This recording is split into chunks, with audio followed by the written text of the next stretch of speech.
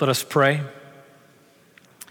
Father, we believe that you inspired your servant Paul to record these words in Ephesians chapter 6, and we believe, Father, that these words not only had power in the day that Paul wrote them, but these words have power today because they're inspired by the Holy Spirit. And so we pray, Father, send your Holy Spirit to open this word for us now that we all would be changed more and more to be like Christ. For we pray it in Jesus' name. Amen. I invite you to be seated.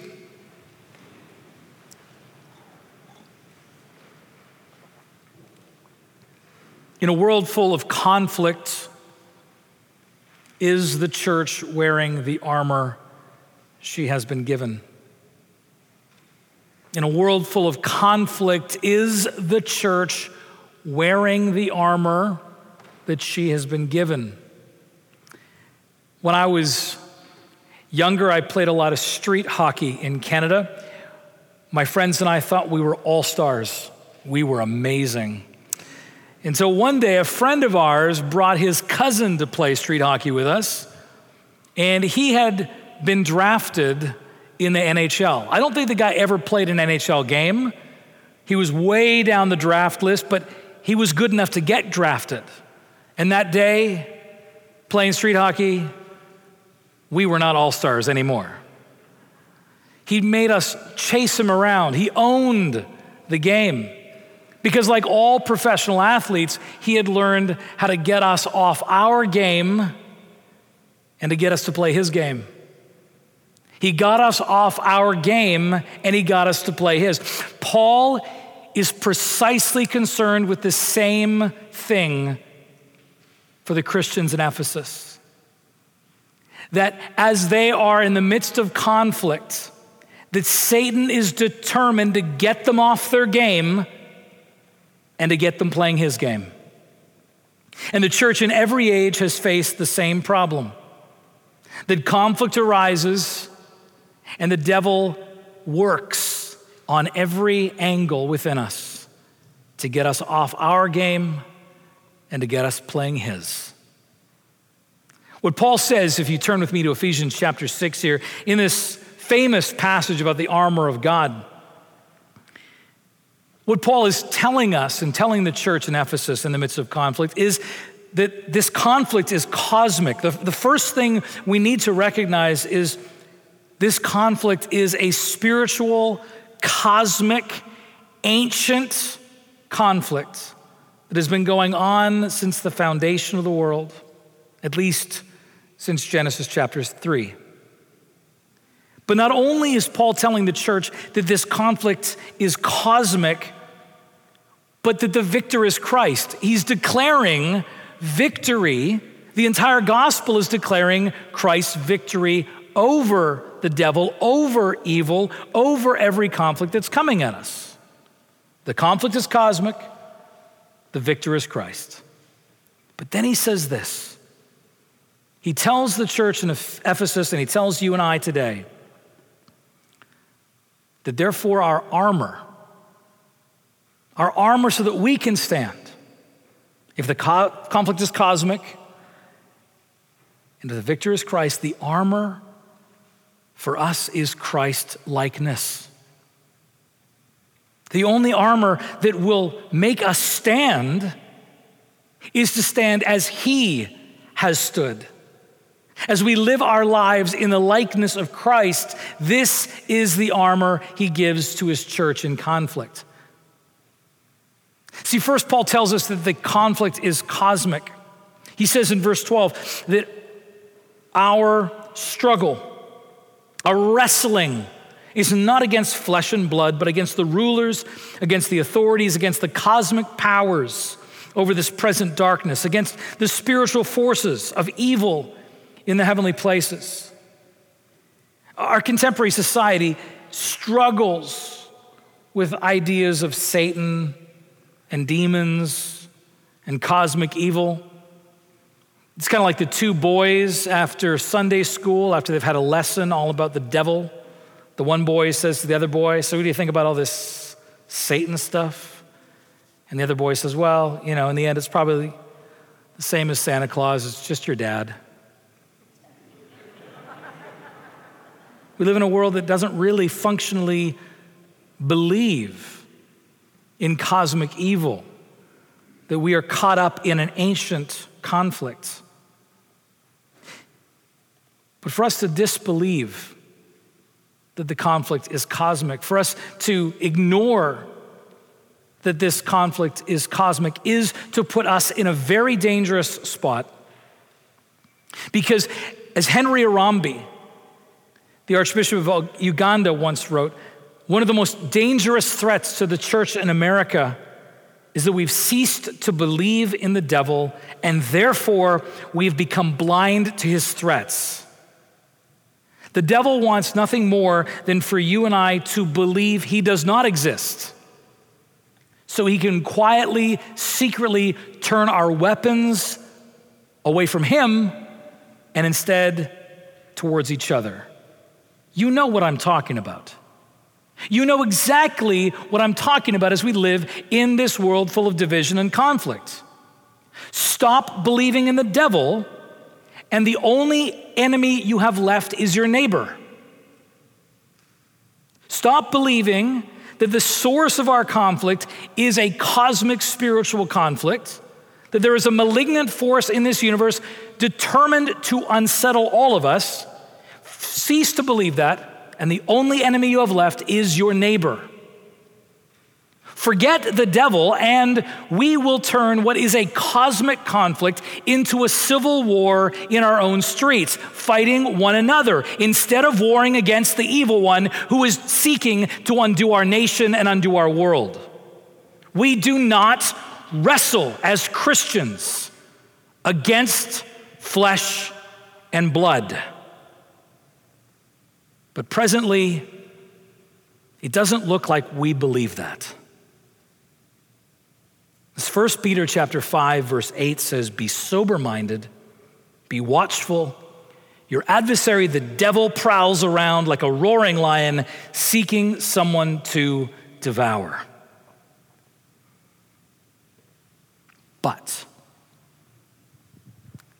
Christ is the victor.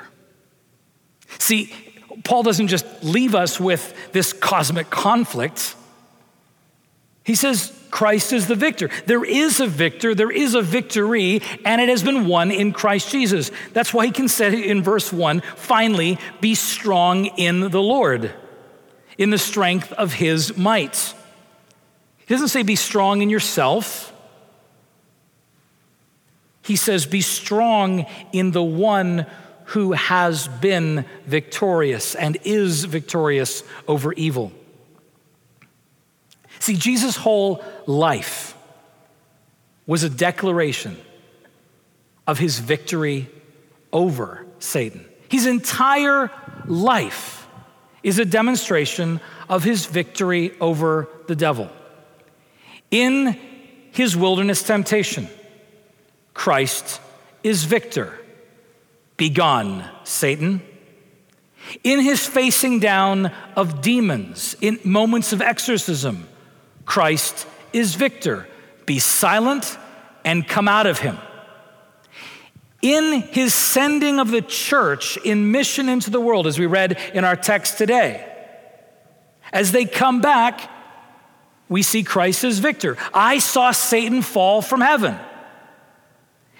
In his facing down of sin and death on the cross, Christ is victor. It is finished. And in his resurrection, Christ is victor. All authority in heaven and on earth has been given to me. The whole of Scripture, the entirety of our salvation story is that Christ is victor. And that's why in our central moment, every time we gather every Sunday, word and sacrament together, in the heart of the sacramental liturgy, what are we told? That Christ trampled down hell and Satan under his feet. And we hear it and say it and rehearse it every week because we are bound to forget it every week. He is victor.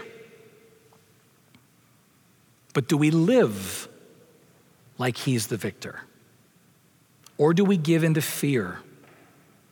Do we give into fear again and again? Think of Paul writing to the Ephesians. Paul's in a Roman jail cell, writing to a church that is being persecuted. In verse 20 of our text, he refers to himself as an ambassador in chains. Ambassador chains, that sounds like an oxymoron, but it's not if you believe the gospel. Paul is saying that in every circumstance, we can stand victorious because Christ has been and is forever the victor. Do we live like Christ is the victor? A couple weeks ago, Monica and I were with the kids traveling down to Florida, and we took the northern route through Mississippi and stopped in Vicksburg, Mississippi. So we decided to go on Airbnb and find a place to stay, and we found this beautiful place called Duff Manor. It's a mansion in Vicksburg. It's ancient. It's amazing. It's like this little room that we got in this mansion. And so we show up and put our stuff down and go down and find a local restaurant to eat in. And while we're at the table, the waiter asks, "Where are you all staying?" And we said, "We're staying at Duff Green Manor." And he says, "That's the most haunted house in Mississippi." And of course, I'm praying at this moment that my 11-year-old has not heard this. And so I keep trying to change the topic. He is relentless, won't stop talking about how haunted this house is. In fact, Ghost Hunters in season 1, episode 10, actually does an episode in that room we were sleeping in. I am praying that my 11-year-old has not heard a word of this, or any of my kids. We get back to the room, we say nothing. We go to bed, we turn off the light, nothing, everything's fine. Everyone seems to sleep just fine. We wake up in the morning, nobody woke up, no one was freaked out, everything was fine. We go to breakfast, the owner of the mansion says, "We always tell people the next day that the room is haunted." And so we turned to our 11-year-old and our other kids, and I said, "Girls, we didn't want to tell you so you could sleep well." And they said, "Oh, Daddy, we heard the whole thing last night at the table. We heard him go on and on about how haunted this is and the rest." I said, "But then how did you just come back and sleep soundly through the night?" And they said, "Well, Daddy, we got back to our beds and we prayed and we crossed ourselves." And my 14-year-old says, "I crossed myself more than I ever have before." And we went to sleep and we slept peacefully. Catechesis works. Training up a child in the way they should go, they will not depart from it. Christ is victor. James says, "Resist the devil and he will flee from you." Do we believe that? See, Paul is telling the Ephesian church, and he's telling us today in the midst of conflict, that this conflict is cosmic and that Christ is victor. But then he gets to the armor. And I believe with humility that this passage is often not well taught, because this passage often becomes kind of a litany of things you're to put on in the morning, as if it all depends on you. As if when you wake up in the morning, it's up to you in your own sinful, broken, limited sense of yourself to stand up and intentionally put on the belt of righteousness, put on the belt of truth, the shield of righteousness, the breastplate. See, I can't even get the order right. Some of you got these on prayer cards. And you get through the day and something goes wrong. You go, "Oh, I didn't put on my helmet of salvation today. Oh, goodness." As if it's all about us. But that's not what this passage is about. Paul would never say such a thing. Because instead, what Paul is declaring is that Jesus, who is victor, has given us armor that we can stand, and the armor is nothing less than himself. If Jesus is the victor, the only armor that can stand against the enemy is Jesus. And he gives himself to us. He gives his own self, his own life to his church. Put on my life, and this will be your armor. Let me show what I mean. Verse 11 and verse 13, twice Paul says, put on the whole armor of God. So it's God's armor. And scholars have said, in fact, the way that phrase is put together, it can even mean not just that it's a gift from God, but that it's actually God's own battle armor, that he has taken the armor. This is Yahweh Sabaoth, the God of the angel armies, the God who leads his people into battle. He takes off his own breastplate and puts it on us. He takes off his own shield and gives it to us. It is his own armor. And when you look at the armor descriptions, you see that he's placing his very own life on us. The belt of truth, the breastplate of righteousness, the shoes of peace, the shield of faith, the helmet of salvation. This armor list goes all the way back. Israel's always longed that God would show up with this kind of armor.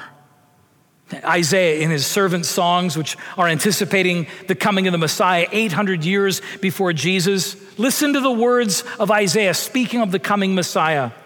Isaiah 11, righteousness shall be the belt around his waist, faithfulness the belt of his loins. Isaiah 59, he put on righteousness as a breastplate, a helmet of salvation on his head. Isaiah 52, beautiful upon the mountains are the feet of him who brings good news, who declares peace. It becomes abundantly clear, reading through the description of this armor, that nothing less than Christ himself is being placed on us as armor. That to put on the armor of God is to put on Christ, his life of truth, his life of righteousness, his life of peace, his life of faith, his salvation. And it's not something we can put on ourselves. It's something that has been put onto us in our very baptism. Galatians chapter 3, Paul says, do you not know that every one of you who was baptized has put on Christ? The inheritance of what it means to be a Christian, the birthright, the new birthright of being a Christian is to have the armor of God, the character of Christ placed on us as gift. You can't earn it, you can't find it, you can't buy it. It's a gift. But like the zealots of Jesus' day, the Jewish revolutionaries who were standing in conflict with Rome, in their frustration in the conflict, were often tempted then to take up Roman armor, to take up Roman tactics, to take up the world's approach to dealing with conflict. Again and again, we will be tempted to do the same, to sell our birthright like Esau and give it up to put on the world's armor because we don't believe that this armor of Christ will work.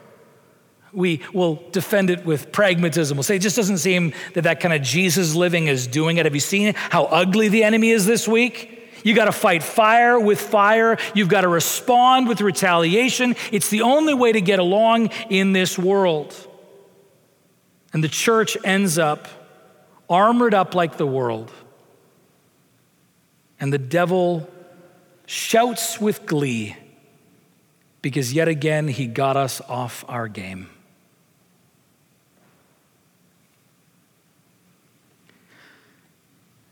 In 2006,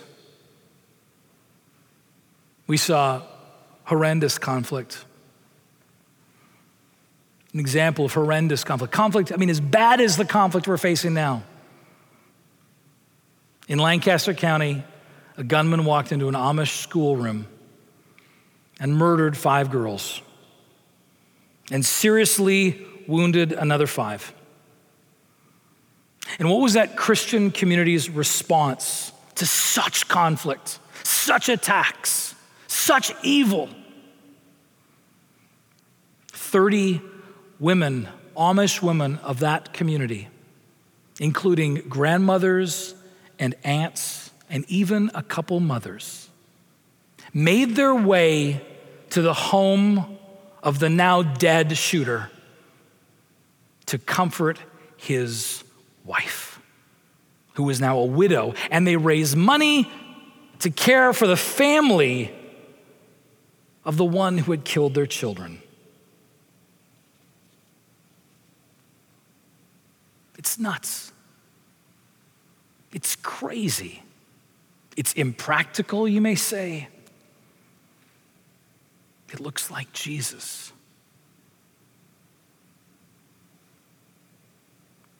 We respond to such evil and such conflict without retaliation when we believe that Christ alone is victor over this cosmic conflict, and that the only armor we can stand in, therefore, is Christ likeness, his gift to his church. In a world full of conflict, is the church actively wearing, intentionally wearing the armor she's been given? This conflict is cosmic. The victor is Christ. The only armor, therefore, is his life. Christ in you, the hope of glory. Put it this way. When you think of your life, put on Christ's armor, and your contribution to this world will be more of Christ in this world. Put on the world's armor, and your contribution will be more of the world in this world. Put on the armor of God, Christ likeness, not just for your sake to stand, but for the sake of the world. In the name of the Father, and of the Son, and of the Holy Spirit, amen.